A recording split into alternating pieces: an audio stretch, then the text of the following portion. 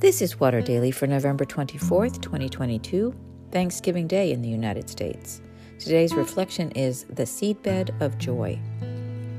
I realize this week's Water Daily has been somewhat U.S.-centric, focused on our Thanksgiving holiday, which we celebrate today with family, friends, and too much food. When I first started Water Daily, my readers were local. Now we're an international group. I thank the non-Americans among us for tolerating this focus and hope some of the gleanings are useful. Gratitude is universal. I once asked a wise man how to cultivate joy because I perceived I was lacking in that department. He said, "The ground of joy is gratitude."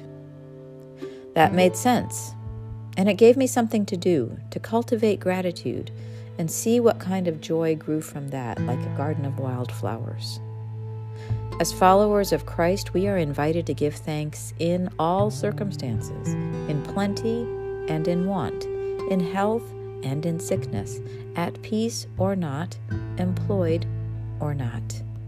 That is my Thanksgiving prayer for you, that you find it easy to be thankful today. And if it's challenging, that you will encounter God in the practice.